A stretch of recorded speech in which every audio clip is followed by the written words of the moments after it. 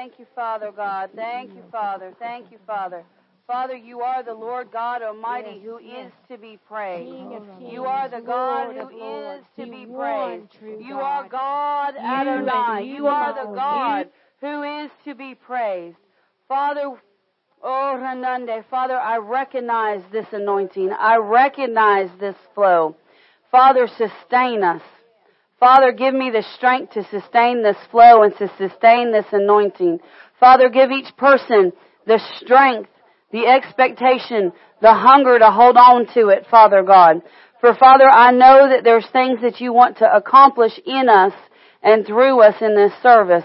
But Father, we've got to maintain the anointing. So strengthen us, equip us. Father, give us angelic assistance to follow through.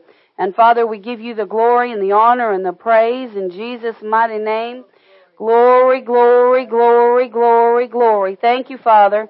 Thank you, Father. Thank you, Father. Thank you, Father. Now or later, Lord. Yes, Lord, we'll do it later. Thank you, Father. Thank you, Father.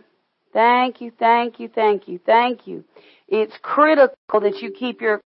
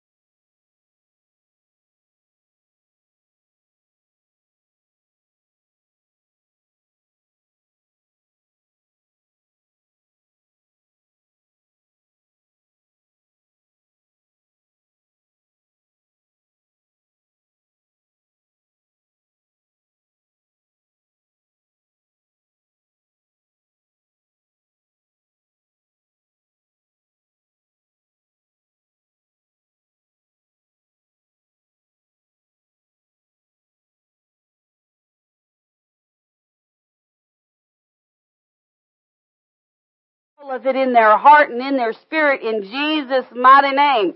Glory to God. Listen, I've been accused of preaching too fast. I get told all the time, you go so fast I can't catch it all. Well, I'm not preaching to your brain, I'm preaching to your spirit. Your spirit doesn't have a limiter like your brain does. So just get down in your heart, put up your spiritual antenna and say, I'm receiving this morning. Whatever it is. And how do you receive? You get your tongue moving. You say, I receive it. Amen. Hallelujah. Praise the Lord. That's right. You're not going to interfere with the spirit by giving God the glory. Just get in there and just do it. Now don't be crazy and unruly and fleshly about it. But if your spirit says, man, I like that, go ahead and give the Lord an amen. It's just fine. I want you to go to Isaiah 50. Isaiah 50 this morning. What are we going to talk about this morning? We are going to talk about you cannot fail with God. You cannot fail with God. God is on your side. God is with you. God, now here's the deal though. Now I said you can't fail with God. What does that mean? That means that as long as you stay with God, as long as you stay with God, you cannot fail. But if you back off and you back away from God, then you can fail. So what do you have to do? You have to plug into the power, and you have to stay plugged into the power. You know, we've got these little outlets over here. We got all these little outlets everywhere. Well, there's power in those outlets, but if you don't plug into them, or if you, I know us ladies, we've been vacuuming. Have you ever been vacuuming and all of a sudden, your vacuum cleaner just stops? What happened? You got going so good vacuuming, you unplugged yourself, and you lost all the power. Well, praise God, we don't have that problem in the spirit if we'll just make sure we stay connected, as long as we keep our antennas up. Well, how do you keep your antennas up? I'm so glad you asked. Isaiah chapter 50 verse 7.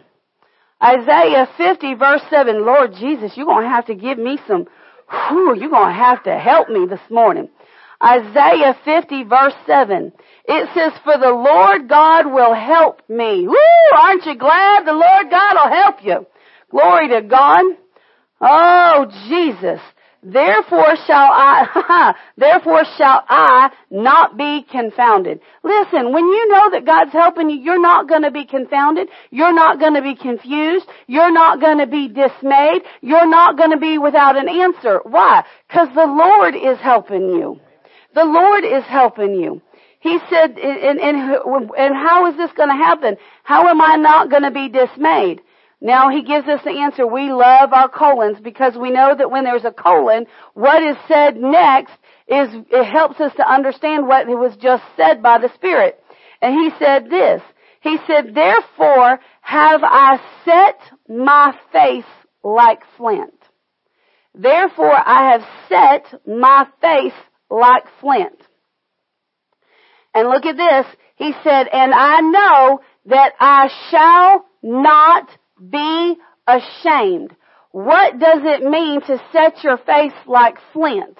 It means to set your face like a stone, like a rock. How much you know stones and rocks don't move? They don't move. They are unmovable. You get out here we get out here, we live in the mountains. Have you ever been digging and you hit a rock? Oh, Lord, you hit a rock. And you just know. Oh, you just know. My husband hates it when he's got to dig holes or something, because he knows, because we're on a mountain. He knows I'm going to get so far down and I'm going to hit rock. Why? Because rock is unmovable. You got to, to get these mountains down, what do you have to use? Dynamite. You got to use dynamite to get these rocks. You've got to set your face on God. It is going to take dynamite to get you off of Him. In other words, a little poke of the devil ain't going to move you. A little tribulation ain't going to move you. A little pain in the flesh ain't going to move you. Listen, I have dealt with chronic pain in my life, and I was real picky about the doctors, because if y'all know anything about me, some of y'all do, some of you don't. It's been medically proven that I can't take medications of any type, of any strength or anything, because it plummets my blood pressure. I'll be dead in the grave. So dealing with chronic pain, not being able to take anything, that's a problem. Let me tell you something. I didn't have a choice but to learn to depend on Jesus. I didn't have a choice. It's wonderful that we have these doctors, and I'm so thankful for them, and God gave them to us, and you need to go to them and use their wisdom. But sometimes we put more faith in doctors and in the knowledge of men than the God that gave them the knowledge. And so sometimes, on the mission field, you see more actual physical miracles on the mission field than you do here in the United States, because in the mission field, they don't have no choice but to depend on God. Either God shows up or they're out of luck. Do y'all know they'll hike all day to get to church? I have been told by several ministers, if you are asked to go and minister over in these foreign lands, don't think you're doing a 20-minute service or an hour and a half service. And I'm like, well, I'm fine. I like to preach long. And they go, no, you don't understand. They want you to preach 5 and 6 hours. And then they want to clean out the church, and they want to fill it back up, and they want you to preach 5 to 6 hours again. And I'm like, okay, all right, Holy Ghost, let's go. And y'all know I could fill that in, but I could. We learned some things that way. But what are those people doing? They're setting their face like flint. They're saying, that's where God's at. I'm going. I won't quit. I won't move. I'm going to talk to you today about a man who set his face like flint. And it's going to surprise you who this man was. It's going to surprise you who this man was that set his face like flint despite all of his failings. Despite all of his failings. And why can you set your face like flint? Because of this. I know that I shall not be ashamed. Listen. Why can you boldly declare that you are healed even when sickness or pain reigns in your body? Oh, all of a sudden it got quiet in this house. Why can you boldly declare that you are healed despite what your body tells you? Because the truth is Jesus has already healed you. There's actually, I know, Pastor, you tell me to say, well, I just walk around going, I'm healed, and I'm healed. I'm the healed of the Lord. I'm the whole of the Lord. I have no pain in Jesus' name. But Pastor, that's a lie. No, it's not. No, it's not. No, it's not. Because in your spirit, which is the real eternal part of you, there's no sickness, there's no disease, and there's no pain. None. None. Well, where does that part of you live? Inside your physical body. Inside you. So now you just declare. The Bible tells us that we're to use our spirit to tell our physical body what it thinks and what it feels and what it believes. So you got to get up and you got to go, I ain't got no pain in Jesus' name. I ain't got no pain in Jesus' name. Derek's been trying to kill me all week. Derek said, Pastor, I really need some help. I need some accountability. Will you start going to the pool with me and swimming with me and helping me to get this off so I can get my surgery and all that? And I said, sure, Derek, I'll go to the pool with you. That's fine. So he's like, every time I turn around, Pastor, we're going to the pool today? Pastor, we going to the pool today? Pastor, we going to the pool today? Yeah, we're going. Okay, let's go to the pool. He gets me in the pool in an hour and a half, 2 hours. We're tricing back and forth, and we're doing these little weight things and these little arm things, and we're doing all this, and we're kicking and moving and shaking, and I don't know everything that we're doing. We're doing all kinds of crazy stuff, and I finally decided, you know what? After a couple days of this and my body screaming, I finally decided, you know what, I'm done with this.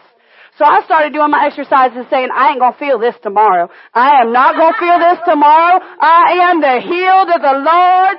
Jesus, I got it going on. And you know what? It worked. Cause you have what you say. What did I do? I set my face like flint and said, I'm tired of you screaming at me, body. We're done with this nonsense. No, we ain't doing that. And then I got up and I was speaking it over my arms, but I wasn't speaking it over my legs. So I went to get out of the bed in the middle of the night, and I went, oh, Jesus! Oh, what happened? I texted Derek in the middle of the day, and I said, I ain't got no pain in Jesus' name. I said, I ain't got no pain with a big sad, teary, emoji. And I said, in Jesus' name, And I thought, whoo. He said, Pastor, I agree, amen. We ain't got no pain. Our body's lined up in Jesus' name. I thought, whoo, why are you trying to kill me, sir? Why?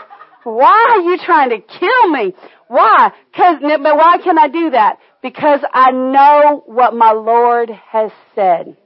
Go to 1 Peter 2. 1 Peter 2. Yeah, this verse ain't even in here. Whoo! But we ought to at least look at 1 Peter. Come on. 1 Peter. Who took Peter out of my Bible? Come on. There he is. 1 Peter 2:24. Who? His own self, talking about Jesus. Peter is writing about Jesus. And do you know that Peter was there when Jesus was striped? You know, many theologians have said, well, Jesus received 39 stripes. I don't believe that's true. Whoa, you're kicking a sacred cow. I know. By Roman law, a standard beating was 39 stripes. Because it was made knowledge that 40 stripes and a man could die.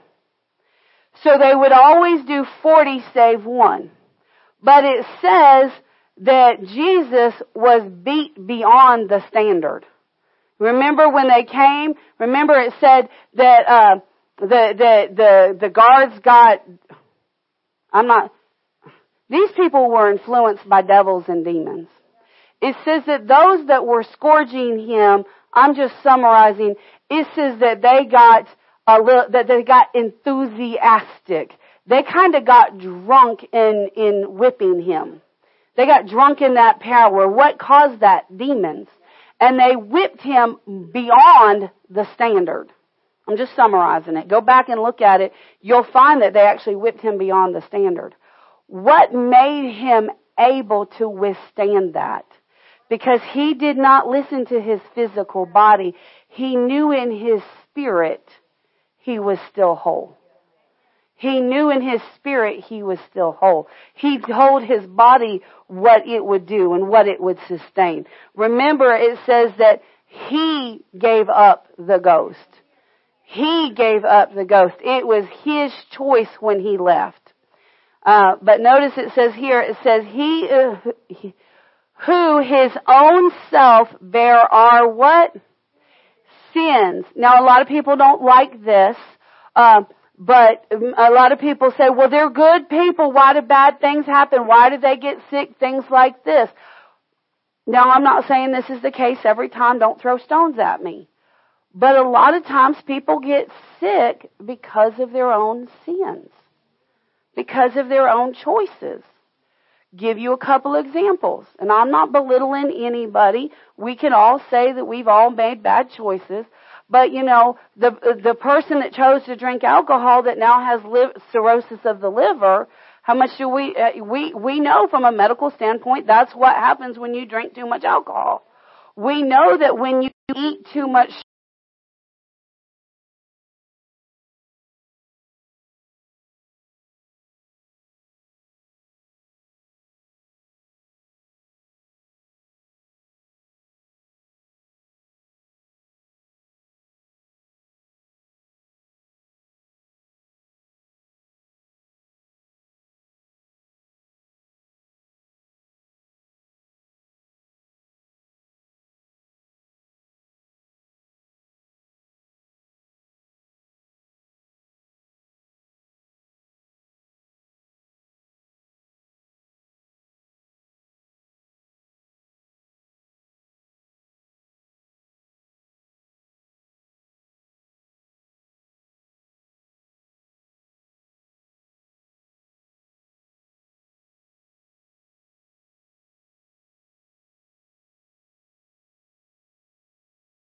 stress came, and he went back to what he knew, and he went back to smoking, and the cancer came back with a vengeance, and it went from his lungs into his liver, and within a very short period of time, he left out of here prematurely.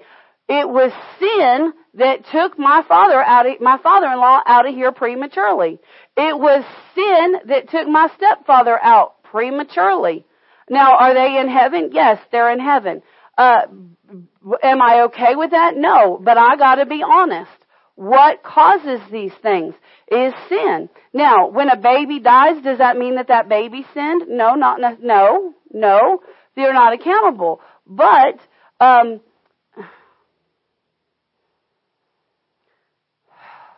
Holy Ghost gets me in trouble. The Bible is very clear. The Bible is very clear that, you can see it in Leviticus 26. You can see it in Deuteronomy 28. It's well known in the law. Now, are we under the law? No, we're not under the law, but the principles of God still remain. Sin will not just affect your life, but it will affect your children's and your grandchildren's and your grandchildren and your grandchildren. That's what's referred to as generational curses. Does that mean that those parents sinned? Not necessarily. Brother Randy, he had sinned at one point in his life. I mean, come on, he was in prison. He was in prison, but he got out. He got right with God and all that. Got married to Miss Patty. She got pregnant. Partway through the pregnancy, they said that Randall would never be born, their son. Randall was born. They got in the spirit, fought for his life. he was born, and a demon came against him as an infant and would cause him to have seizures. And Brother Randy and Miss Patty and those around him would carry him in the spirit and pray for him. And eventually the Lord showed him one day that there was a spirit that was attacking their son, a spirit of infirmity, and they commanded that spirit to go. And every time that Randall would have a seizure, Brother Randy would grab a hold of him, command that demon to release him and let him go, and that demon would. And this was an ongoing problem. Well, there was one day that they were back in the back with Dad Hagin and other ministers and what have you, and all of a sudden, Dad Hagin, who they had not said anything to about what was going on with them, Dad Hagin asked for the baby, and grabbed and was holding little Randall, and just by unction of the Holy Spirit, he reached down and laid his hand on him and told that spirit of infirmity to go and to never return. And Randall had never had a seizure since then. They said that he would be because of everything he went through at birth and prior to birth. They said that he'd be a vegetable all the days of his life. But he's not a vegetable by no means. That young man, he just turned 30, and he is a top-notch pilot working for JetLinks. He's one of their top pilots. He's the youngest pilot they've ever had. He's actually a captain. He's actually an instructor. And I think he dropped a couple of his certifications because you have to be certified on every type of plane that you drive. Randall, don't get me. Every type of plane that you fly. And at one point in time, he was certified on 5 different major jets. I mean, yeah, and you have to get recertified every 6 months. He graduated at the top of his class, summa cum laude, whatever that all is.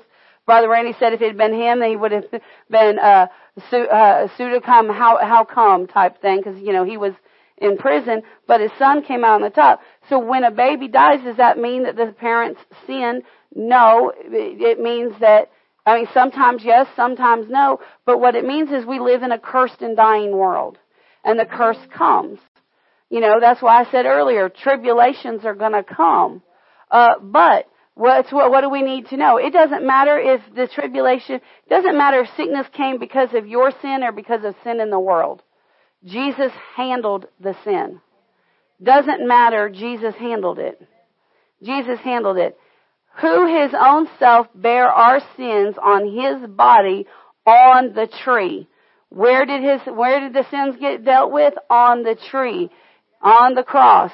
That we, being dead to sin. Look at this. That we, being dead to sin. It's right and proper for us to live sin-free once we come into Christ. He said that we, being dead to sin, should live unto righteousness, by whose stripes you were healed. Now, I said you got to set your face like flint. Why? Because you know that you will not be ashamed. The Word says that because of what Jesus went through, you were healed. If you were healed, then you are healed. Now, I'm going to mess with somebody. I don't know who, but somebody needs to hear this. Let me help you with this. The healed do not stay in the bed. If you are healed, you don't stay in the bed. I'm speaking from experience. Chronic pain will make you not want to move. Chronic pain will you will think, I can't move, it will hurt too much. And I said all that to say, I was seeing for a spell, I was seeing a pain specialist, and I just looked at him, and I'm sitting there going, something's got to give, something's got to break. And he looked at me, and he said, I'm going to tell you something. I said, what's that? He said, pain, check this out. He said, pain cannot kill you. It can't. He said, pain cannot kill you. He said, it may make you want to die, but it cannot kill you. He said, pain, especially chronic pain, is an indicator that damage has already occurred. Pain is not damage is occurring if it's a chronic pain. It means that it has already occurred. So, faith is an act, which means that you have to act on your healing. How do you act on your healing? You get out of the bed. You move. You move. You get up. You move. You get up. You move. Now stay connected. Stay connected. Stay connected. You got to get up. You got to move. All right. So we want to set our face like flint. Now, I want you to go to Romans 8:31. Romans 8:31. Now, a lot of these you'll know. Why don't you go to Romans 8:31? Oh, thank you, Jesus. At Romans 8:31. Now, Paul, I get Paul. Paul's got a little bit of a. No, my young adults, don't throw stones at me because you're going to say, but pastor. So yes, sarcasm to hurt, sarcasm to be rude, things like sarcasm in that context is wrong and it's sin because it's corrupt communication. But sarcasm to teach is not a bad thing. And Paul, because it makes you stop and think. And Paul is famous for teaching sarcasm. And he said, what shall we then say to these things? He was asking them, the people there in the Church of Rome about different issues and challenges that they were having. And they were basically whining and complaining. And Paul said this, if God be for us, who can be against us? Listen, if God's for you, what can be against you? There's nothing against you that can succeed. Sickness, pain cannot succeed in your life. Why?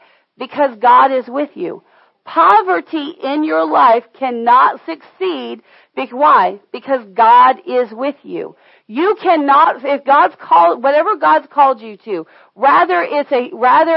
it's a doctor, rather it's a teacher, rather it's a cosmetologist, a plumber, whatever job He's called you to, if He's called you there, if He's placed you there, wherever He's called you, listen, once you find your pastor and you know the voice of your pastor, the Bible says that my sheep know the voice of their shepherd, and a pastor is an under shepherd.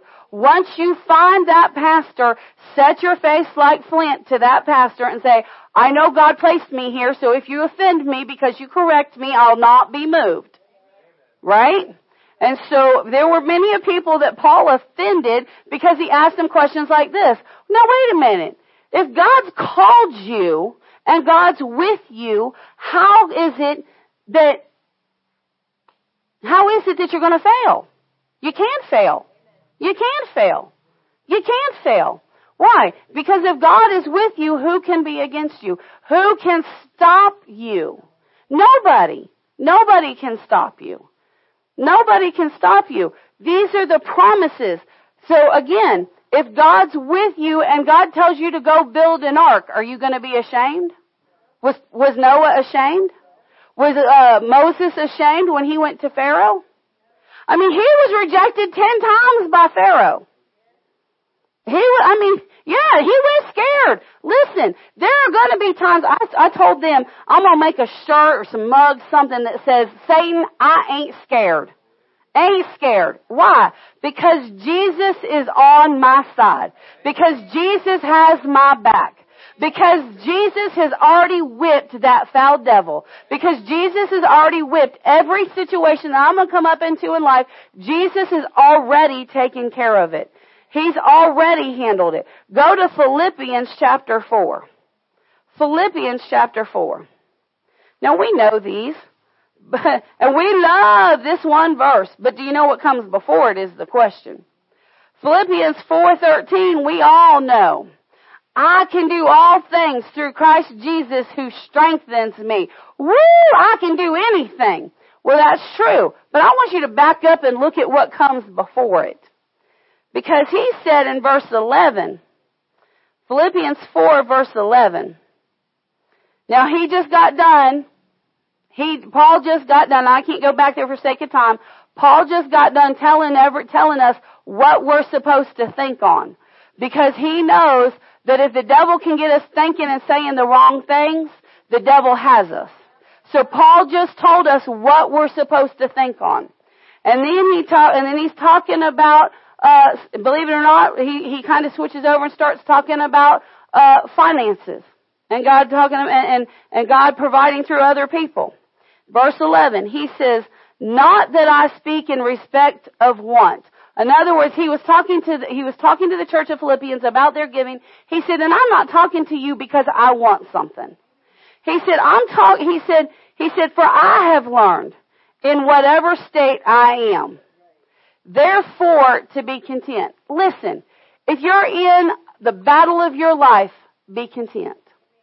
If God said this is the direction, but He's not giving you the full picture, be content.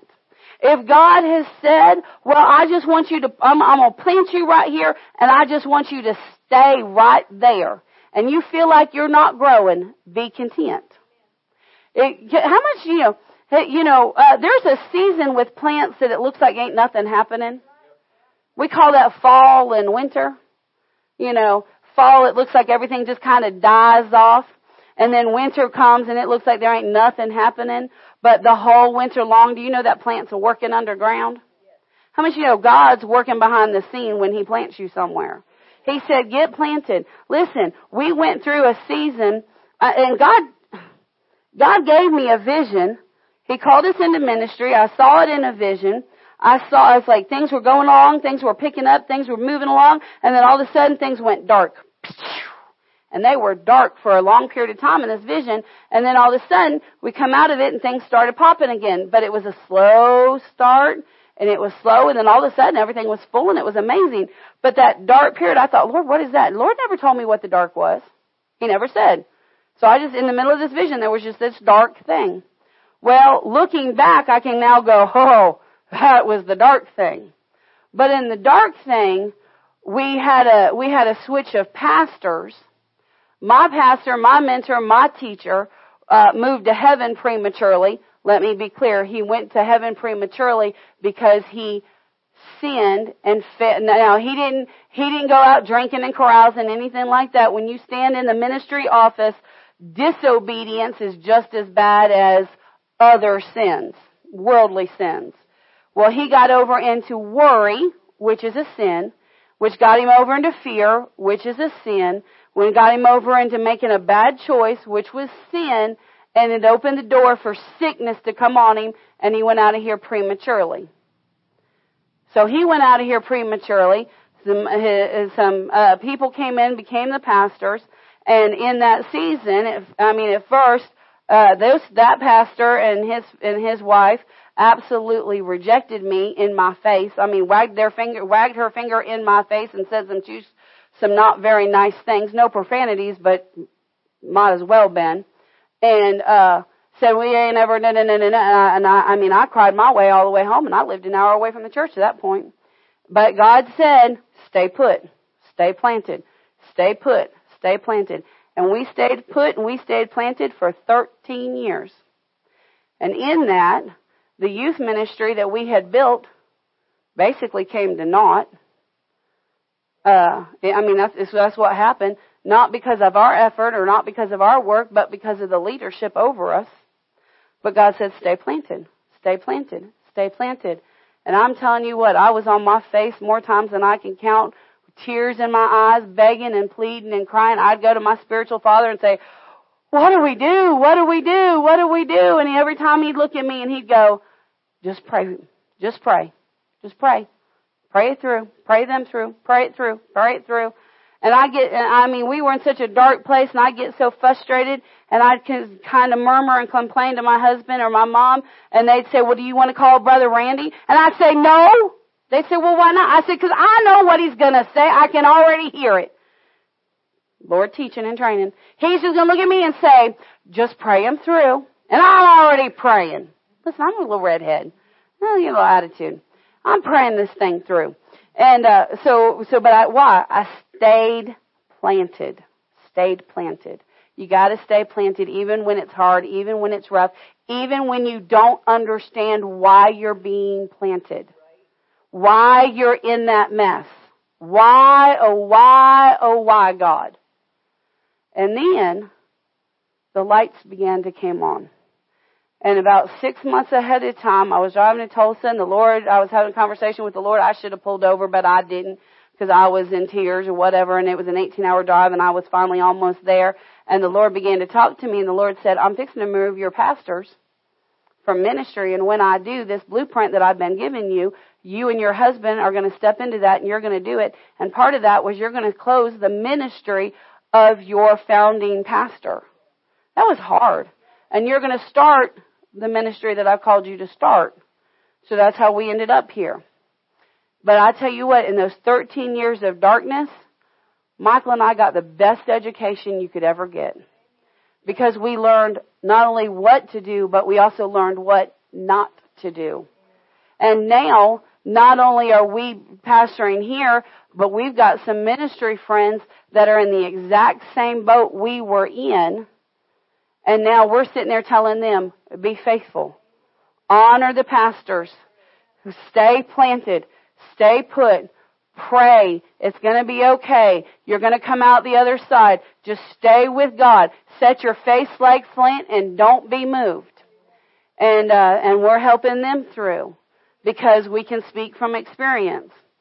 So Paul said, here, he said, oh Lord, you're going to have to help me get this through time.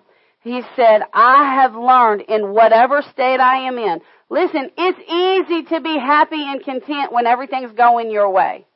You got to learn to stay happy and content when nothing's going your way. You got to learn to it's easy to be content when you got money in the bank. It's hard to be content when you don't know where the next meal's coming from. It's easy to be happy and content when your body's cooperating with you and healthy and whole and ain't talking back to you. It's a whole nother thing when you got to beat that thing into obedience every morning and every evening. It's and I'm not talking physical. Don't physically beat yourself up. And honestly, don't mentally beat yourself up either. Don't do that. That's just as bad. You're doing Satan's work for him. I mean, come on. He said, I know both how to be abased, in other words, things going wrong, and I know how to abound. How much do you know Paul understood? He'd been shipwrecked and beat and boiled in oil and, all kinds of things. He said, in everywhere and in all things, I am instructed both to be full and to be hungry. What do you mean full and hungry? We should be full and content on our supply of God at all times. Our level of understanding, we should be content with it. We should be happy with it. But at the same time, we should hunger for more. We should hunger for more. What the biggest problem with most Christians, I'm going to tell you the biggest problem with most Christians. Most Christians come to Christ at the rock bottom pit of their life where everything is going wrong. They ain't got no money. They ain't got no job. They ain't got no health. They're sick. They got all kinds of problems. Everything's wrecked and ruined. And they come to Jesus crying and pitiful and naked. And Jesus gets a hold of them and begins to straighten them out. And Jesus gets them a nice home, a nice car, a nice family, a nice house, a nice job, and they sit back and they coast. Lukewarm. No, they need to get their hunger back. They need to get their hunger back. Come on. And I'm preaching to myself too, because I've been there too. Come on. Both to abound and to suffer. He said, I know what it is to have a lot, and I know what it is to have a little. He knows what it is. He said, I can do all things through Christ which strengthens me. Which means it doesn't matter what situation you're in, you can come through it because of Jesus Christ. Well, I've got this situation, I need an answer 2.5 months from now. Well, sit back, honey. Jesus ain't coming back with it today. He ain't coming early. Jesus is not bringing your answer 2 months early. Why? Because it doesn't require any faith. Jesus is not coming in early. well, if this healing would just manifest, then I know I'd have it. No, you got to know you have it before it will manifest. Which means you can't lay in the bed and go, I'm just waiting on Jesus to heal me. Honey, Jesus has already healed you. He's waiting on you to reach out, grab it, and take it like it's yours. That's what He's waiting on. Everybody's waiting on Him, and He's waiting on all of us. No, we can't be that way. No. No, what does it mean? I can do all things through Christ who strengthens me. It means whatever I'm up against, I can get through it. I can get through this. I can do this. So I said, you will not with God you cannot fail, or you cannot fail with God. I want to talk to you about our beloved Peter. Wait, was that the man you wanted to talk to us about? Yeah, I want to talk to you about Peter. Do you know how many times Peter failed? Peter failed a lot. Peter failed a lot. Do you know that Peter walked on the water? He did. I'm going to show it to you shortly, but first I want to talk to you about some of his failings. I want you to go to Mark 14. Mark 14. Because what happens with a lot of people is they mess up once, twice, 2, 3 times, and they go, see, I just can't do it. Well, now wait a minute. If you can't do it, then Jesus is a liar. Because by the Holy Spirit prompted Paul to write, I can do all things by Christ Jesus. So if you hit something in your life and you go, I just can't do it, I'm just not capable, well, I just can't help but sin, then Jesus is a liar. Because Jesus came so that you could overcome sin. That's why He came. I'm going to overcome sin. I'm going to overcome sin when I go into the great by and by. You better watch that, girl. You better watch that, young man. You better watch that. You better get in the Word and find out. We did a series where we went and found 11 verses in the New Testament where if you willfully, purposely sin continually and habitually after you receive Jesus Christ, you don't make heaven. The reason that listen, you want to know why the church is getting called away and there's going to be 7 years of tribulation? The primary reason is so that the Jews can get in. Because here's the deal. The Jews aren't getting in just because they're Jews. The Jews have to receive Jesus, sacred cow, the Jews have to receive Jesus just like everybody else. They have to. That's why in the 7-year tribulation, God marks 144,000 Jews so that they can preach Christ to the Jews, so that they can receive Jesus as the Messiah before He comes for His millennial reign. However, Lord Jesus, where'd we go? I got you. All right. But here's the deal. Jesus came for you not to sin. He conquered sin so that you can walk sin free. But I've got this stronghold in my life. I know you do, honey, but Jesus has already broke it. What are you going to have to do? You are going to have to crucify your flesh. You are going to have to nail that problem to the cross, just like Jesus nailed His body to the cross. Which means when Jesus didn't want to go to the cross for your sin. He didn't want to go there, but He did. Listen, I know you don't want to go to the cross. I know you don't want to nail your profanity to the cross, but you need to. I know you don't want to nail your tobacco, your vaping, your cigars, your beer, your alcohol, your gossip. Ooh, there's a big one. You're gossiping, you're murmuring, you're complaining, you're lying to the cross, but you better. But you better. Why? Because Jesus, and not only should you do it, but Jesus made you able. Able. Well, Pastor, you mean tell me you don't cuss? No, I do not. No, I don't. Well, Pastor, you mean you don't gossip? No, I do not. I keep what needs to be private, private. I don't get up in everybody's business. I don't sit there and go, I don't. She's looking at me. As a pastor, I will get up in the business of our sheep. But I don't get up in the business of everybody else, and I don't share their business out there in the world. Now, with that said, this is a transparent church. And if you got something going on, and we're going to talk about it, but we're going to talk about it after you overcome it. We're going to talk about it after you overcome it. Well, why? Because you have a testimony to help other people. Well, do you drink? Never. Do you smoke? Never. Do you dip? Never. Do you do drugs? Never, and other than what's prescribed, and it ain't much. Do you gossip? No. Do you murmur? I'm pretty good. I'm not perfect, but I'm pretty good. Let's just be honest. This flesh gets a hold of me every now and again. Well, do you ever lose your anger? Do you ever lose your temper? Not unless you mess with my sheep. Now you mess with my sheep and don't mess with my sheep. Don't mess with my sheep.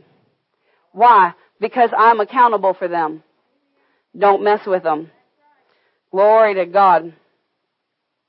I will protect them with everything in me. Why? Because that's what Jesus would have me do. Glory to God. How'd y'all get me here? Peter. Come on, we're talking about Peter. Peter, Mark 14. Oh my goodness. Now what did Peter do? Well, let's look. Oh my goodness. Peter did a couple things wrong. Let's start right here. Let's start with this one right here. Verse 33. Mark 14, verse 33. We're going to look at this one first. It says, and he, talking with him, and he taketh with him Peter, and James, and John. Who took him? Jesus. Jesus took Peter, and James, and John, and began to be sore amazed, and to be very heavy. This is Jesus going to the Garden of Gethsemane after the Passover meal with his disciples, and saith unto them, my soul is exceedingly sorrowful unto death. Tarry ye here and watch. And he went forward a little and fell on the ground and prayed, if it were possible, the hour might pass from him. In other words, he was saying, God, I don't want to go to the cross. I don't want to go to the whipping post. I don't want to go before the jury. Father, if there's any other way, dear Lord Jesus, let's do the other direction. Let's do the other way. And he said, Abba, Father, all things are possible unto thee. Look at this. He said, God, there ain't nothing you can't do. Jesus declared, God, there's nothing that you can't do. Take away this cup from me. Nevertheless, not what I will, but what thou will. How much you know Jesus the Father God could have spared Jesus from the whipping post. He could have prevented Jesus from being crucified. But had he done so, then our penalty for sin would not have been paid. If Jesus had said, all things are possible unto thee, take away this cup from me, period, exclamation point, done, Jesus would have never gone to the whipping post or the cross. But Jesus stopped. Jesus got his flesh under control, and he said, nevertheless, not what I will, but what you will. He was obedient to the call. If you will be obedient to what God has called you to, you cannot fail. Jesus had to stay obedient when they were telling him that he was a blasphemer. He had to stay obedient during the trial. He had to stay obedient during the crown of thorns. He had to stay obedient when they were ripping out his beard and spitting in his face. He had to stay obedient when they stripped him naked. He had to stay obedient when they whipped him. He had to stay obedient when they made him carry the cross. He had to stay obedient when they nailed him to the cross. He had to be obedient when he said, Father, forgive them. They know not what they do. He had to be obedient when he willingly, listen, Jesus knew that when he gave up the ghost, he was going to be separated from the Father until the Father said that was enough, and the Father sent the Holy Spirit. Jesus had to trust the Father with his eternity. He did not have a guarantee in front of him that the Father was going to deliver him. He went and experienced hell in its fullness on our behalf. And then when the penalty was fully paid, the Father said to the Holy Spirit, that is enough, go get him. And when the Holy Spirit went and got him, Jesus came out of there victorious. Jesus walked over. I believe this with everything in me. Reverend Ed Dufresne had a vision of Jesus laying in the cell, being whipped and tormented. And he saw the Spirit come and quicken Jesus. And Jesus busted the gate of his cell wide open. This is how Ed Dufresne described it. He said, I saw Jesus get up and he walked with those long Galilean legs to the throne of Satan, and he kicked him in the head with the heel of his foot with such force that it flipped Satan backwards off of his throne. And then he walked up to him, grabbed the keys, and then he set the captives free. I believe with everything in me that that's true because it agrees with the scriptures.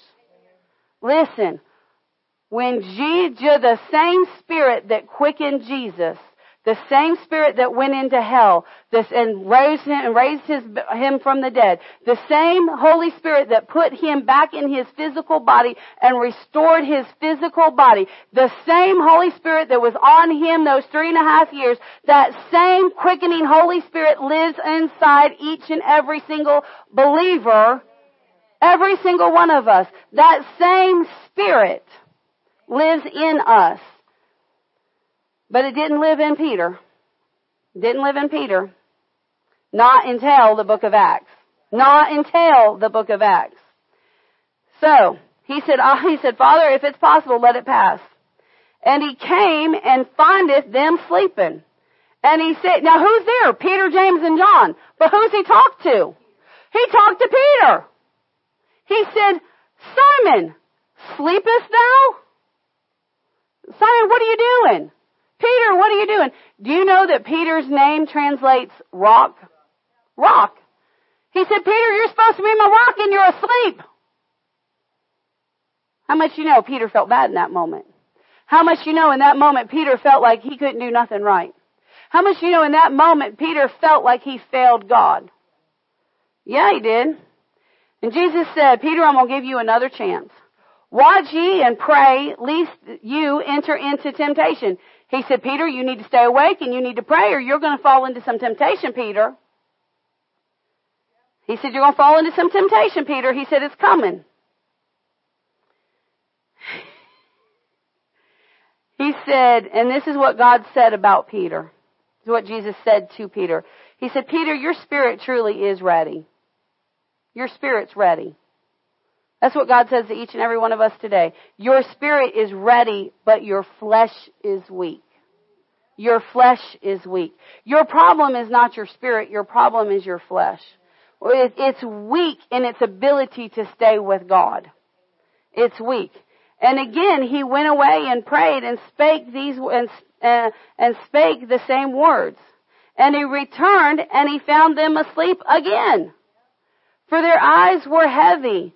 Neither wist they what to answer him. They didn't know how to answer him. They didn't know what to. They didn't understand why they couldn't stay awake.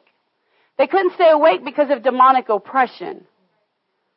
They couldn't stay awake because of demonic oppression. They had not built themselves up. They didn't have the Holy Ghost. They didn't have the Holy Ghost to overcome. And he cometh a third time and saith unto them, sleep now. 3 times Peter failed the same test. 3 times he failed it. 3 times. Now we know, come on. Poor Peter. Go to Matthew 26. Matthew 26. Peter failed there. Because Peter go, I just keep failing God. I keep making the same mistake over again. Well, guess what? So did Peter. Matthew 26, verse 33. Jesus is talking about going to the cross. And Peter answered and said unto him, though all men shall be offended because of thee, yet I will never be offended. He said, Jesus, I'm not going to be offended of you. He said, I'm not going to be offended of you. And Jesus said unto him, verily I say unto thee, that this night before the cock crow, thou shalt deny me thrice. Jesus told Peter ahead of time. Jesus told Peter before he ever went to the garden. He told Peter, Peter, you're going to end up denying me. Not once, not twice, but 3 times. Then he's in the garden when he should be praying through that he's not going to do that. How much, if you're with, I don't know about you, but I would like to think that if Jesus looked at me and said, you're going to deny me 3 times before the cock crows. I'm thinking, I'm going to be in my prayer closet. Oh, Jesus, help me. Oh, Jesus, help me. Oh, Jesus, help me. But here Peter is in the garden. You would think that conviction was on him, and yet he fell asleep 3 times.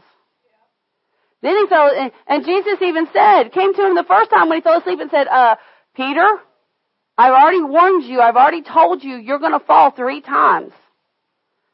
You need to pray this thing through. Now listen, as a pastor, I have told people this. I have told people, if you don't deal with this problem in your life, you're going to fall back into sin. I have told people, if you don't get in your prayer closet, if you don't pray this thing through, you're going to fall back into sin. I have told people, if you don't deal with this situation, you're going to get back into sin. And they're over here going, yep, yep, yep. Why do you think they're saying yep, yep, yep? Because they've seen it and they've been the ones been told it. They've experienced it. And I'm not judging them. I know what's going to happen because I done been there. I done been there. Good country talk. I've already been there. He said, you're going to fail. Well, we know the story for sake of time. We know that Peter ends up denying Christ 3 times. He denies him 3. Not only does he deny him, he denies him to the point that he starts using profanities. How much Peter feels like he doesn't measure up? How much he feels like he ain't going to make it? He ain't going to make it. Back up to chapter 16.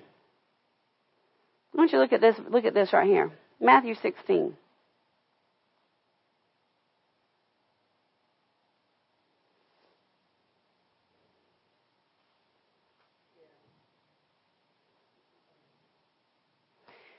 They're at the last dinner, Jesus is fellowshipping with them. Matthew 16, verse 15. Jesus is talking to his disciples, and he's asking his disciples who they say he is, who the people say that he is, and then he asks them. He said, he's talking to Peter specifically, and he said, and Peter answers them. And Jesus says, and he said unto them, but who do you say that I am? And Simon Peter answered and said, thou art the Christ, the Son of the living God. Peter knew he was the Messiah. Peter knew exactly who he was. And Jesus answered and said unto him, blessed art thou, Simon Bar-Jonah, for flesh and blood have not revealed this unto thee, but my Father which is in heaven. And I say unto thee that thou art Peter, the little rock, and upon this rock, the revelation of who Christ is, I will build my church, and the gates of hell shall not prevail against it. The gates of hell will not prevail against the assembly of the body of Christ. And I will, Jesus says, I will give unto thee the keys of the kingdom of heaven. And whatsoever thou shalt bind on the earth shall be bound in heaven, and whatsoever thou shalt loose on the earth shall be loosed in heaven.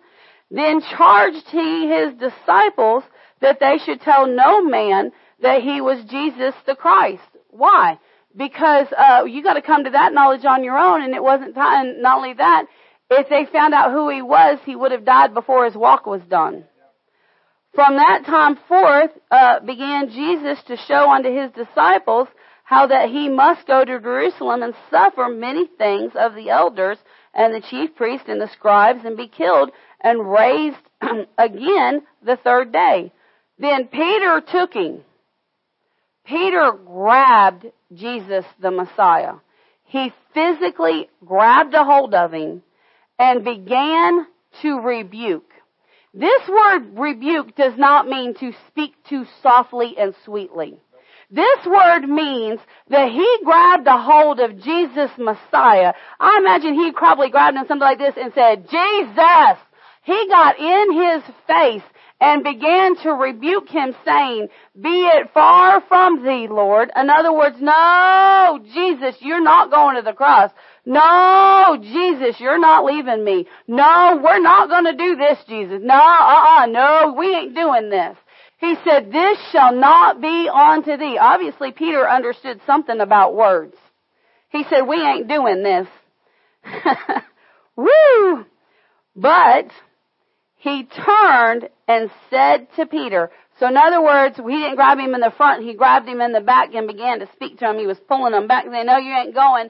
And look at what Jesus said to Peter's face. He looked Peter in the face and he said, Satan, thou art an offense to me. How much you know right about now, Peter felt lower down than a snake's belly in a wagon rut. How much you know he felt low. He said, for thou savorest not the things that be of God, but the things that be of man. In other words, he looked Peter in the face and he said, Peter, you're more concerned with yourself than the rest of the world. He said, you're more concerned with your worldly emotions than you are with the Father's plan. How much you know that's a problem all Christians have? That's why we fail, is because we get our eyes on self instead of our eyes on Him.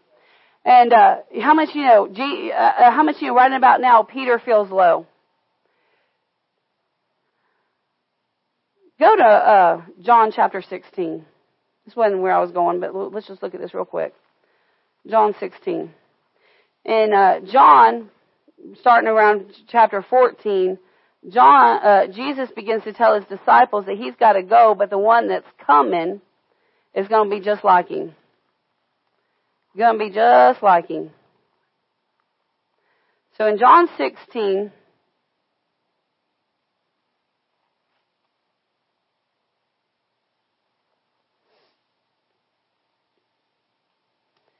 I wasn't going here, so give me just a minute.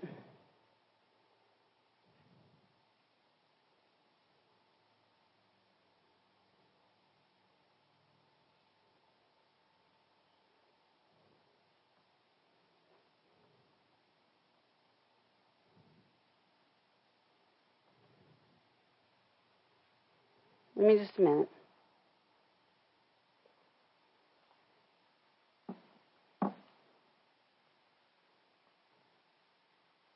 Was it John 16?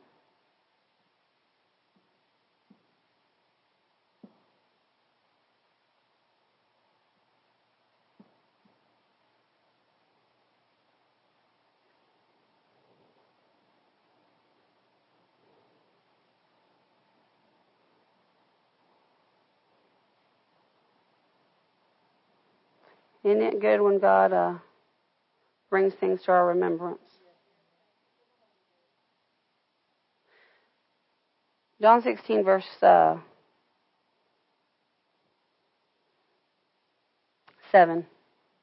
I thought it was later in the chapter. He said, nevertheless, I tell you the truth. It is expedient for you that I go away. For if I go not away, the Comforter will not come unto you. But if I depart, I will send him to you. But when he is come, he will reprove, which means to correct, the world of sin. That includes the righteous. He will include, this means everybody. He said, I will reprove the world of sin and of righteousness and of judgment. Of sin, because they believe me not. Of righteousness, because I go to my Father and you see me no more. The Holy Spirit will always reprove you and correct you into truth. Do not despise the Holy Spirit correcting you either through your own spirit or through your pastor or through a brother or sister in Christ. That is the reason the Holy Spirit is there. This man-made Jesus doesn't correct anybody. Jesus loves everybody exactly the way they are. Jesus accepts it all exactly the way it is. But that's not who Jesus is. Jesus was constantly correcting everybody. I get for my young people primarily, because, older people, they don't have to get corrected quite as much, hopefully. Especially if they've been walking with Jesus for a while. But the young ones, you gotta train them up, right? They come to me all the time, and I get phone calls, I get texts, they walk in the door and they go, Pastor, why you always gotta be right? It is not Miss Robbie that is right. It is the Holy Ghost on the inside. On the Holy Ghost on the inside. Don't despise when the Holy Ghost leads and guides you the right way. Why? Because the Holy Ghost leading and guiding you the right way will keep you from failing. Write that down. The Holy Ghost leading and guiding you will keep you from failing. He will keep you from failing. Now, we can go to Matthew 16. Or 14. We did Matthew 16, didn't we? Alright, so let's go to Matthew 14. Stay hooked up, because God's going to do something. Well, we're getting close on time, I know. Matthew 14.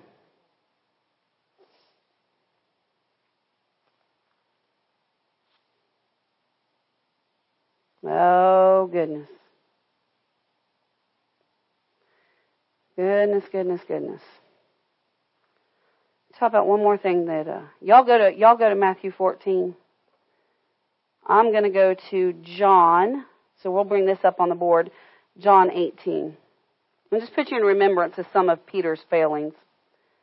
I'm going to go to John 18, verse 10. If you'll bring this up on the board.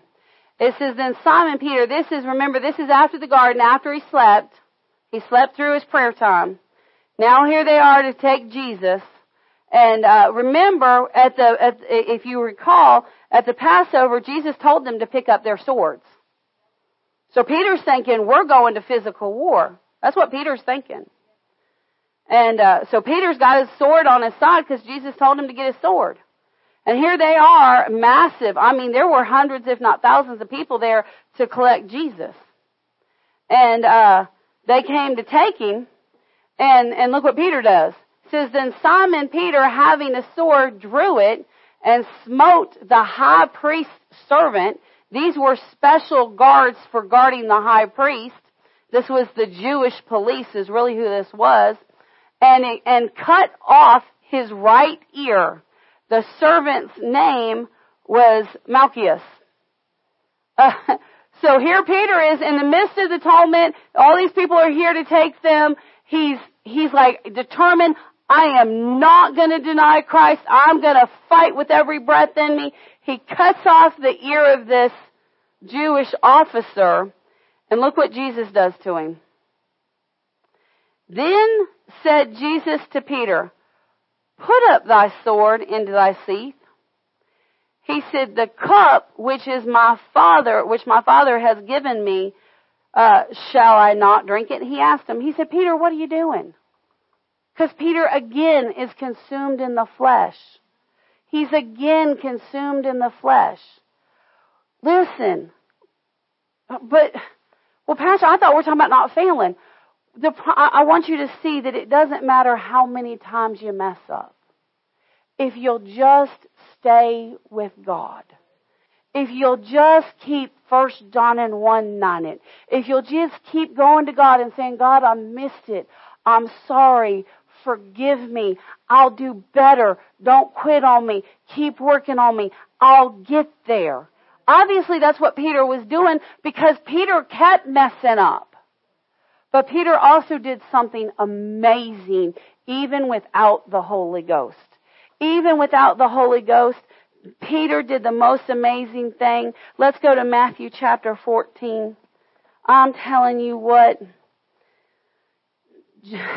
Matthew 14, verse 22, and straightway Jesus constrained his disciples to get into a ship. They didn't want to be away from Jesus. How much do you know? You don't want to be away from Jesus. This is a good thing. Their face was set like flint. They were like, Jesus, we are keeping you with us at all times. But how much you know? If Jesus was here in the physical still today, he would be limited as to how many people he could be with. He would be limited. Could you imagine all the believers trying to get alone time with Jesus? Man, that'd be a nightmare. I'd be like, I'm number 6,052. And they're over here like, number 12. Like, oh man, that's going to be a long wait, but okay, Jesus. No. So they said no. So he said, and straightway Jesus constrained his disciples to get into the ship and to go before him onto the other side. What did Jesus tell his disciples to do? He said, go the other side. When Jesus tells you to go, go. God's going to be with you because you have the direction to go. When Jesus tells you to stay, stay. Why? Because that's where your provision is. If he says go, your provision's on the go. If he says stay, your provision's on the stay. Whatever Jesus says, that's what you do because that's where you're going to find God. He said, he told him to go to the other side while he sent the multitudes away. He'd been there with him for 3 days. He just fed them. He's got hundreds of thousands of people just flocking to him and they're going, Jesus, do you really? Listen, my husband has ushered, been head usher, for our pastors, and we help usher with Brother Randy and Miss Patty. And, you know, it's the job of the usher, which is what the 12 disciples were. They were Jesus' ushers. It's the job of the usher to protect the minister. And you want me to send you away? I don't think so. When we go to Brother Randy's meetings, he's got 2 ushers that go to his room and walks him down. And they go with him and walk him to his room. When Miss Patty goes out for the day, one of us goes with her. Somebody goes with her. Why? Because we're protecting. We're watching over. We're keeping up with them. We're making sure that nothing happens. And Jesus said, I got this. And there's times that they go, we got this. And we're like, no.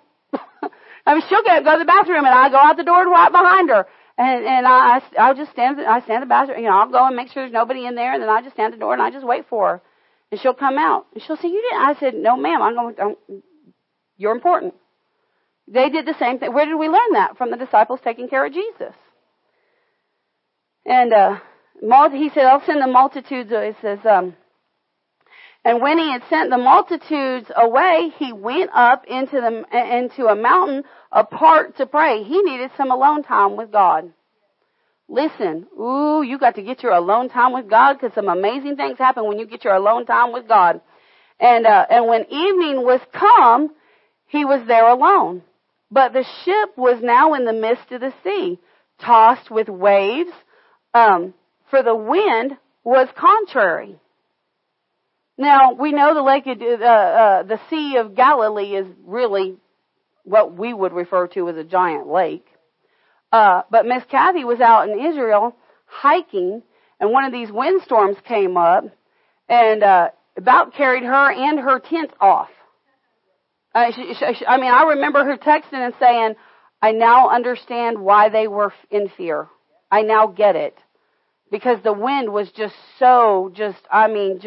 vicious. And she said, now I get it.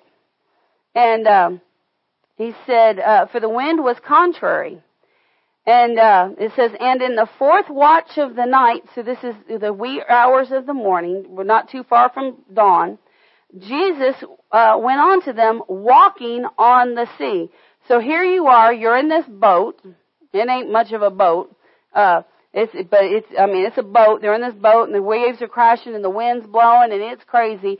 And they look out and there's somebody walking on the water. Walking on the water. Walking on the sea. It says walking on the sea. And when the disciples saw him walking on the sea, they were troubled, saying, it is a spirit. And they cried out for fear. Ah, there's a ghost! There's a ghost! Listen, there ain't no ghost. There's spirits. And, but that's not what this was. This was Jesus in his physical body.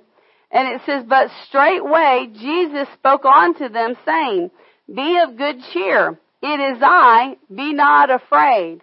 Listen, Jesus said, don't worry about the storm. Don't worry about the wind. Don't worry about who's out here on the water.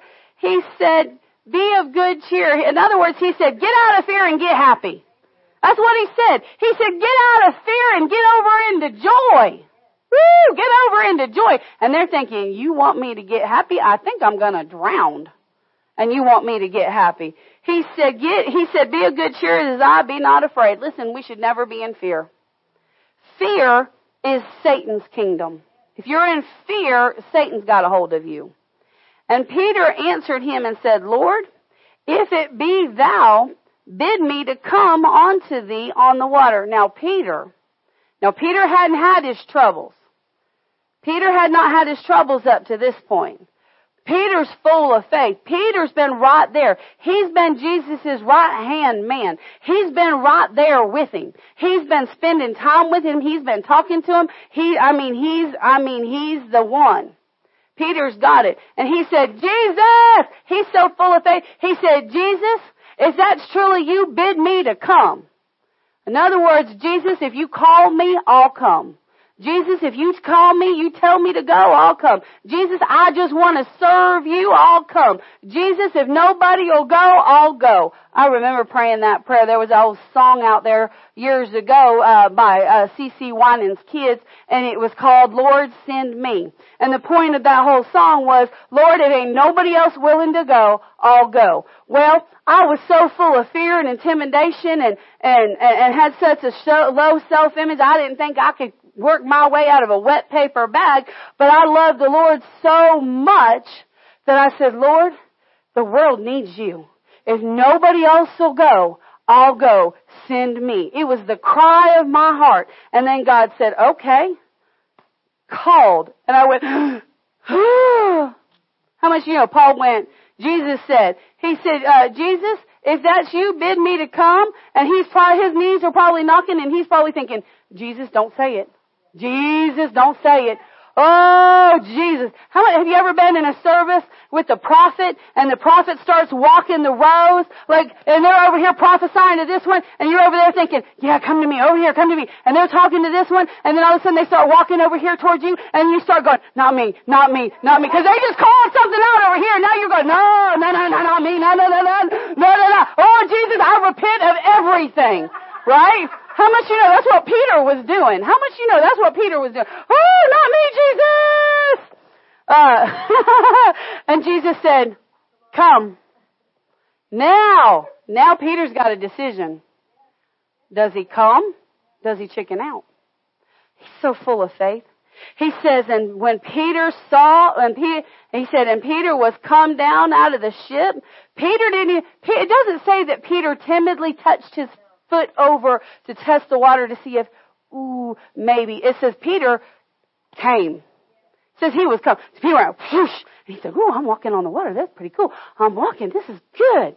Like, man, this is great. How much you know when you start moving with God, you're thinking, this is good.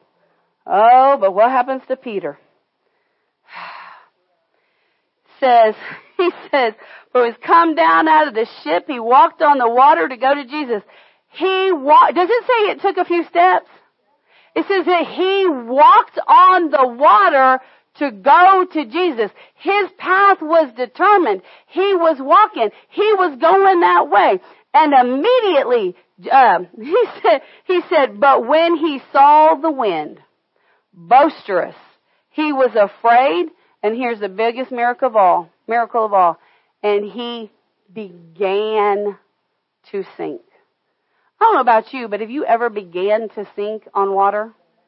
Last time I checked, I told you I've been at the pool. Every time I step out on that pool, I go down. I'm like, Jesus, I am not walking here on the water. I'm walking under the water, but I ain't walking on the water. He began to sink. In other words, he began to get into fear, and he got to looking at circumstances, and he got to looking at situations, and he got to looking at how his body felt. He got to looking at what his bank account said. He got to looking at what the rumor at the workplace was.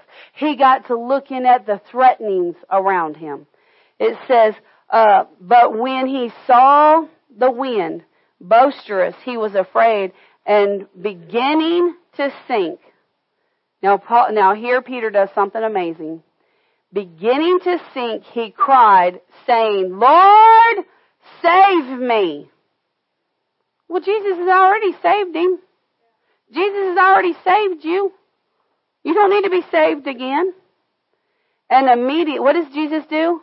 Jesus immediately Jesus stretched forth his hand and caught him and said unto him, O thou of little faith, wherefore didst thou doubt? Jesus was standing right in front of them. He was walking on the water. And then he started to go, he got to look at the situation. And he started going, I can't do it. I can't do it. I can't do this, Jesus. I can't do what you called me to. I can't get away from the sin. I can't. Breaking that sin, putting that sin on the flesh, on the cross. Oh, I'm jonesing for that cigarette. I'm jonesing for that drink. Oh, I heard some juicy gossip at work today. I gotta go tell somebody. No. Jesus, help me keep my mouth shut. Jesus, help me to get my flesh under control. Jesus, I need you. You will never have to resist a situation in your life to the point that you sweat blood because Jesus has already done it for you.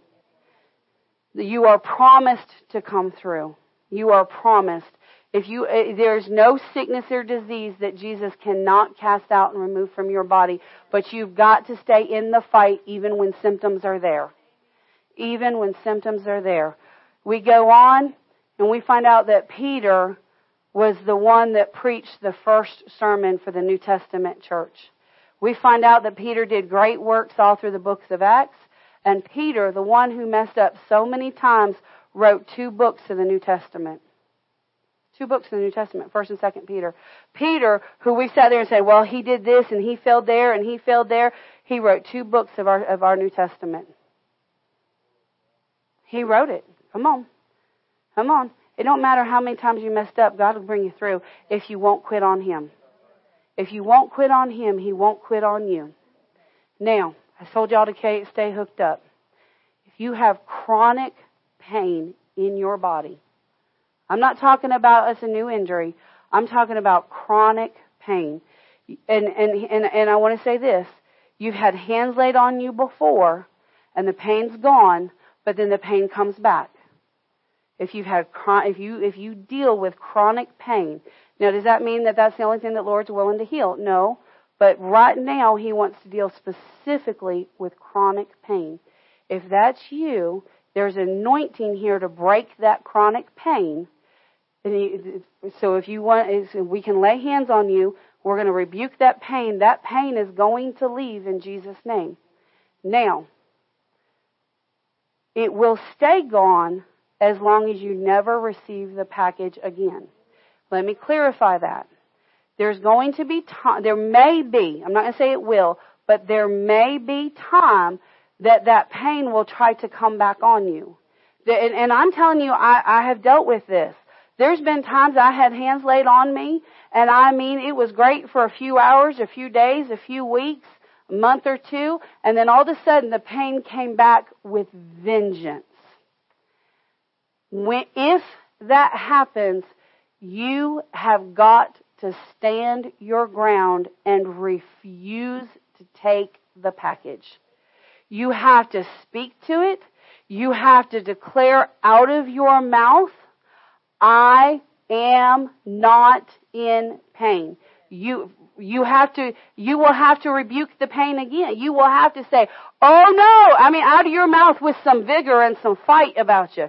You may have to say, oh no, Satan, I recognize this. This does not belong to me. This pain is yours. Now you get it and you take it and you get out in Jesus' name, because I'm not receiving it. And then whatever hurt, don't injure yourself.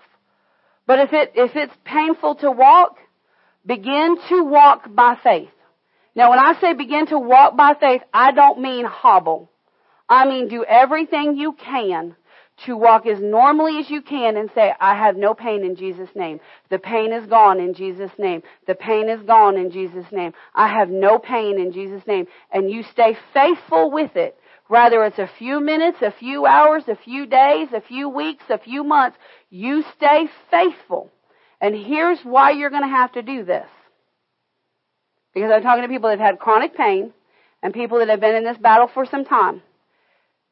Satan has brought this package onto you time and time again. And he knows your threshold. And he's going to try to push you past your threshold. And he's going to try to get you to give in. I learned this the hard way. The pain would come on me with such vengeance that I'd start off good out of the gate. But then the battle in the mind would begin to speak because pain is very loud. And I would begin, and the thought would come, well, I guess it's not going to work this time. I guess it's just more than I can handle. Jesus, I guess I'm going to have to rely on the doctors. And it's not bad to go to the doctor. I went to the doctor through the situation. It's not bad to do that. But when I finally got to the place where I said, when I finally got to the place where I said, I don't care how long it takes, I'm going to continue to declare that I'm pain-free. I'm going to continue to act like I'm pain-free. I'm not going to lay down in the bed today. I'm going to get up. I'm going to move my body. I'm going to do what I have to do. It wasn't until I did that I got my total freedom. You've got to push through it. Why is it so hard in this day? It's hard in this day because there's a demonic oppression in our nation like there has never been in the history of our nation. So now, we as Christians, we have got to stand up and stand in our authority and not quit. Every time Jesus came up against the devil, he was strong, he was forceful, and he refused to take no for an answer. So if you're dealing with chronic pain and you want me to pray for you, I will. Come up to the front quickly. Yeah. We're going to rebuke it. The pain is going to go. Derek's a walking testimony. The other day, he has a habit of his one foot turning in. His one foot will turn in, and when it does that, that knee and that hip, and he was walking, and he was, and I said, Derek, what are you doing? And he said, my hip. And I said, your foot's turned in. He said, yes, ma'am. I said, that's what your problem is. He said, yes, ma'am. I said, I've taught you before, don't let it do that. He said, you're right, ma'am. I said, fix it.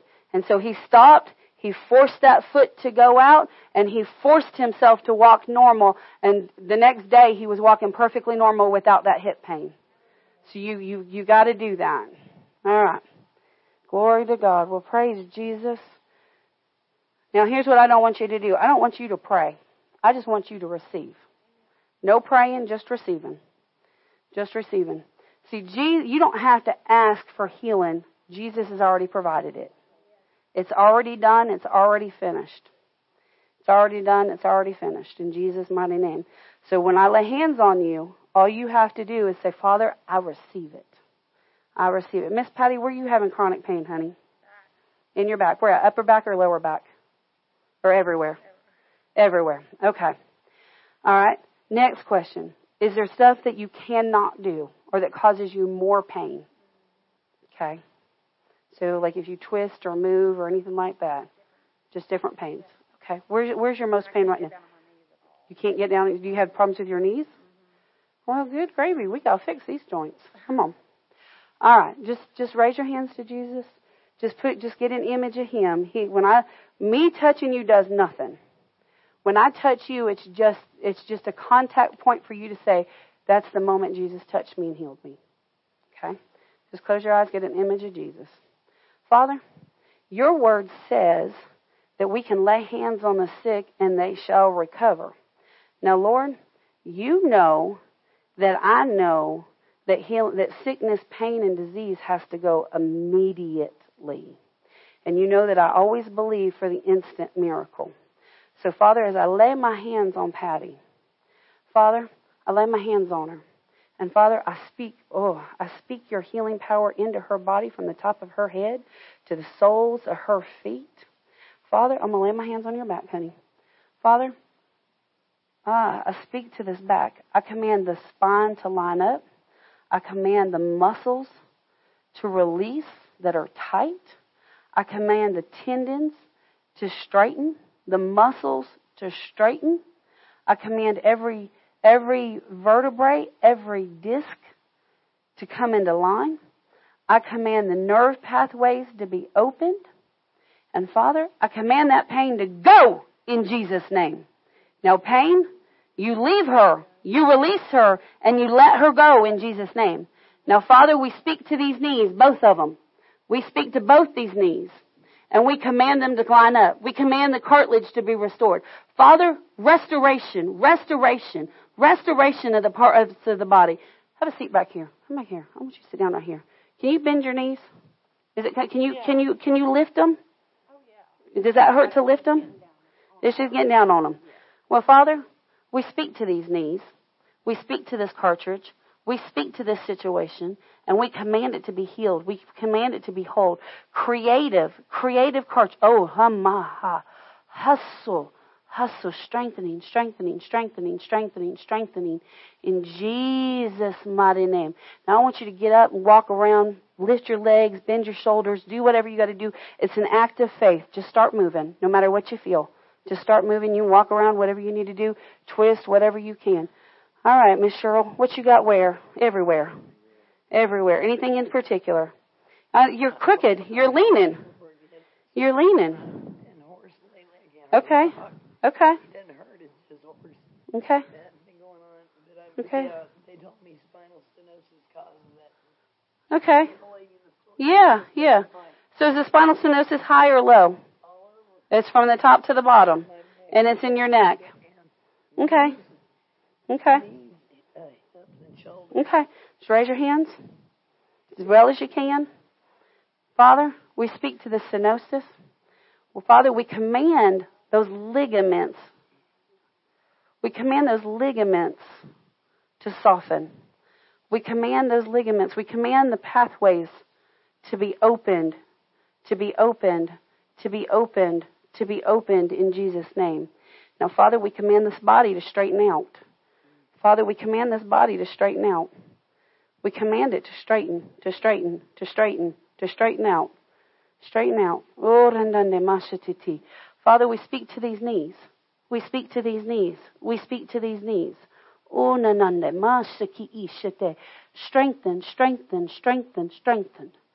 Strengthened and whole. You got problems in your hands? Do your hands ever bother you? No? Good. That's good. Okay, that's good. Father, oh,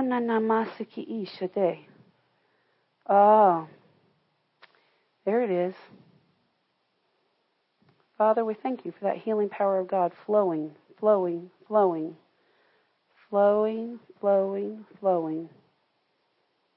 Now, Father, Miss Cheryl, I don't know. I just hear the word addiction. And I don't know what that is. I don't know what it means.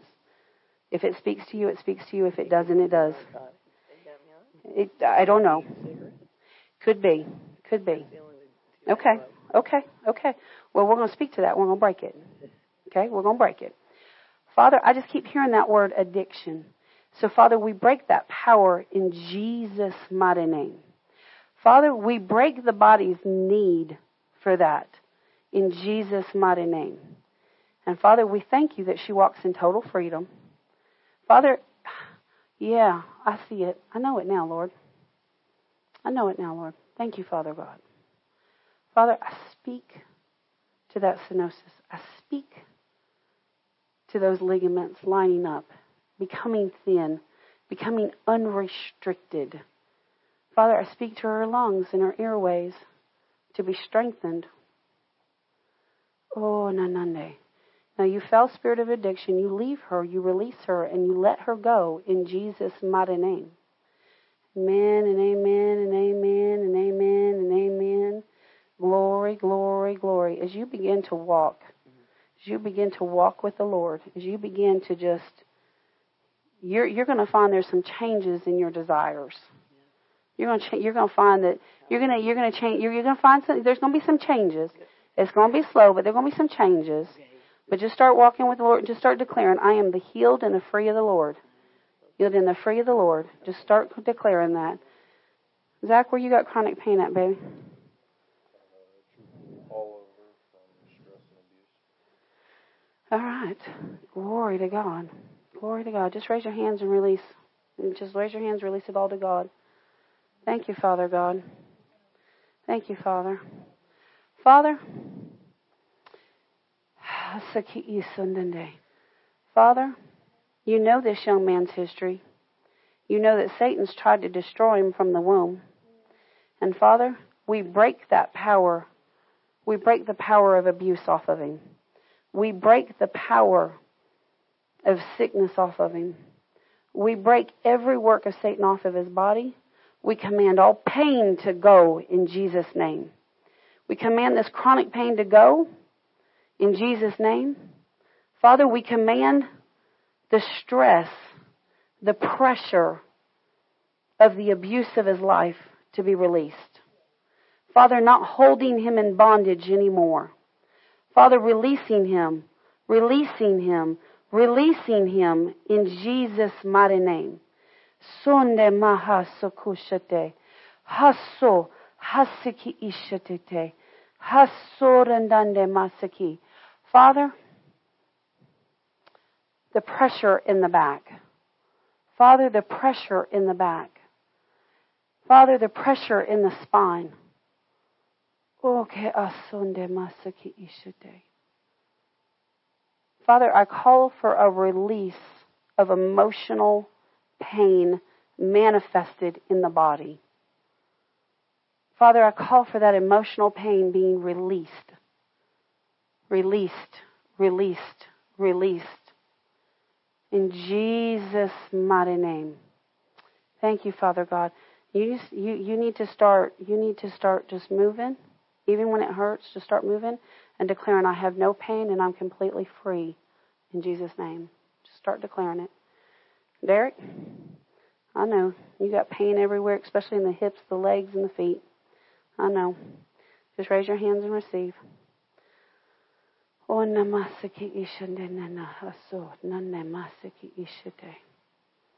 Father, we speak to this chronic pain. Father, from birth, Lord, from birth. His body's been under attack from birth. Father, we break the power of Satan. We break the power of sickness. We break the power of disease. We break it in Jesus' name. Father, the strongholds of the mind. Father, the strongholds of the emotions. Father, the strongholds of a body oversized. Father, we break their power in Jesus' mighty name. And Father, we thank you that he's healed, he's whole. And Father, I thank you that he'll run his race to full completion. Father, I thank you that you're transforming him from the inside out. And Father, I thank you for it. I thank you for it. I thank you for it in Jesus' mighty name. Oh, Nande Masa Kushanda. It's critical that you stop making excuses for the flesh, says the Lord. It's critical that you stop making the excuses. For I am with you, and I have a plan for you. But you've got to get in agreement with me, says the Lord. As you get in agreement, you're going to see it change. Thank you, Father. Thank you, Father. Thank you, Father.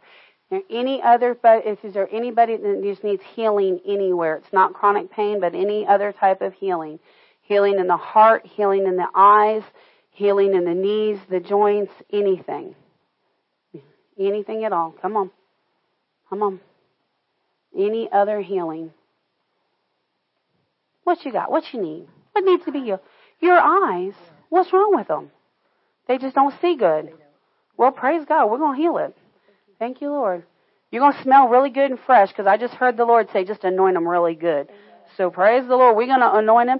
This oil doesn't do anything. It just represents the power of God. That's all it does. And remember, Jesus, when he had 2 different blind men come to him. And one, he spit in their face. I'm so thankful he didn't tell me to spit in your face. Thank you, Jesus. Oh, thank you, Jesus. She said, Lord, you heard her. She'd receive it. Thank you, Jesus. And another one, he spit in the clay and made mud and put that in his eyes. But thank God. So I'm going to lay my hands on you with this anointing oil. It's just olive oil. It's got a little bit of frankincense and stuff on you, but it just represents the power of God. And I believe you're going to begin to see a transition in your eyesight. But you don't have to pray for it. You just receive it. So just close your eyes. Get your image of Jesus. Father, I thank you that when I lay hands on this sweet dear sister, Father God, that you're going to restore her sight. Father, there's many scriptures that say you give sight to the blind. And so, Father, I thank you. I thank you. Oh, Lord, I thank you. I remember, Lord, just as I came to you so many years ago at that youth camp, and I said, Lord, I'm so tired of not being able to see. I'm so tired of running into things. I'm so tired of this tunnel vision, Lord. As that 13-year-old little girl who had never prayed for anybody laid hands on me, and your healing power entered and broke that, Father God. I thank you that that same healing power enters this dear sister and breaks all the sickness against her eyes in Jesus' name. Father, I thank you. Oh, Sunday, Father, I thank you that the anointing breaks the yoke. The anointing breaks the yoke. Father God, I thank you the retinas are restored. Father, I thank you. Oh, the corneas are restored. Father, if there's any holes, if there's any tears, any tears in the eyes, if there's any problems with the optic nerves, Father, if there's any stigmas, Father God, that they're corrected immediately in Jesus' mighty name. I thank you for it in Jesus' mighty name. Glory, glory, glory, glory, glory. Now, as I said, you heard me saying that the Lord healed that for me one time. Now, you're going to begin to see changes. You're going to begin to see them. You're going to begin to see them. Just be and say, Father, I thank you that I see perfectly. Father, I thank you that I see perfectly. Father, I thank you that I see perfectly. And then when you're going to begin to see a change, and then that vision issue that's been broke tries to come back on you, you find some way to say, So one thing, and this was years ago, but every once in a while I tell them, if you ever see me driving down the road like this, because I had tunnel vision, I said, I'm just telling the devil, no, I can see. So whatever you have to do, you just do it by faith, and it'll continue to heal and be whole. And I believe next time you go to the eye doctor, we had another woman, she's not with us now, we had another woman in our church that stood on faith and got completely set free from glaucoma. The doctors have not taken that report away, but they go, well, there ain't nothing wrong, but you still have that report. So you're healed and whole in Jesus' name. Glory to God. God is working. God is moving. God is working. God is moving.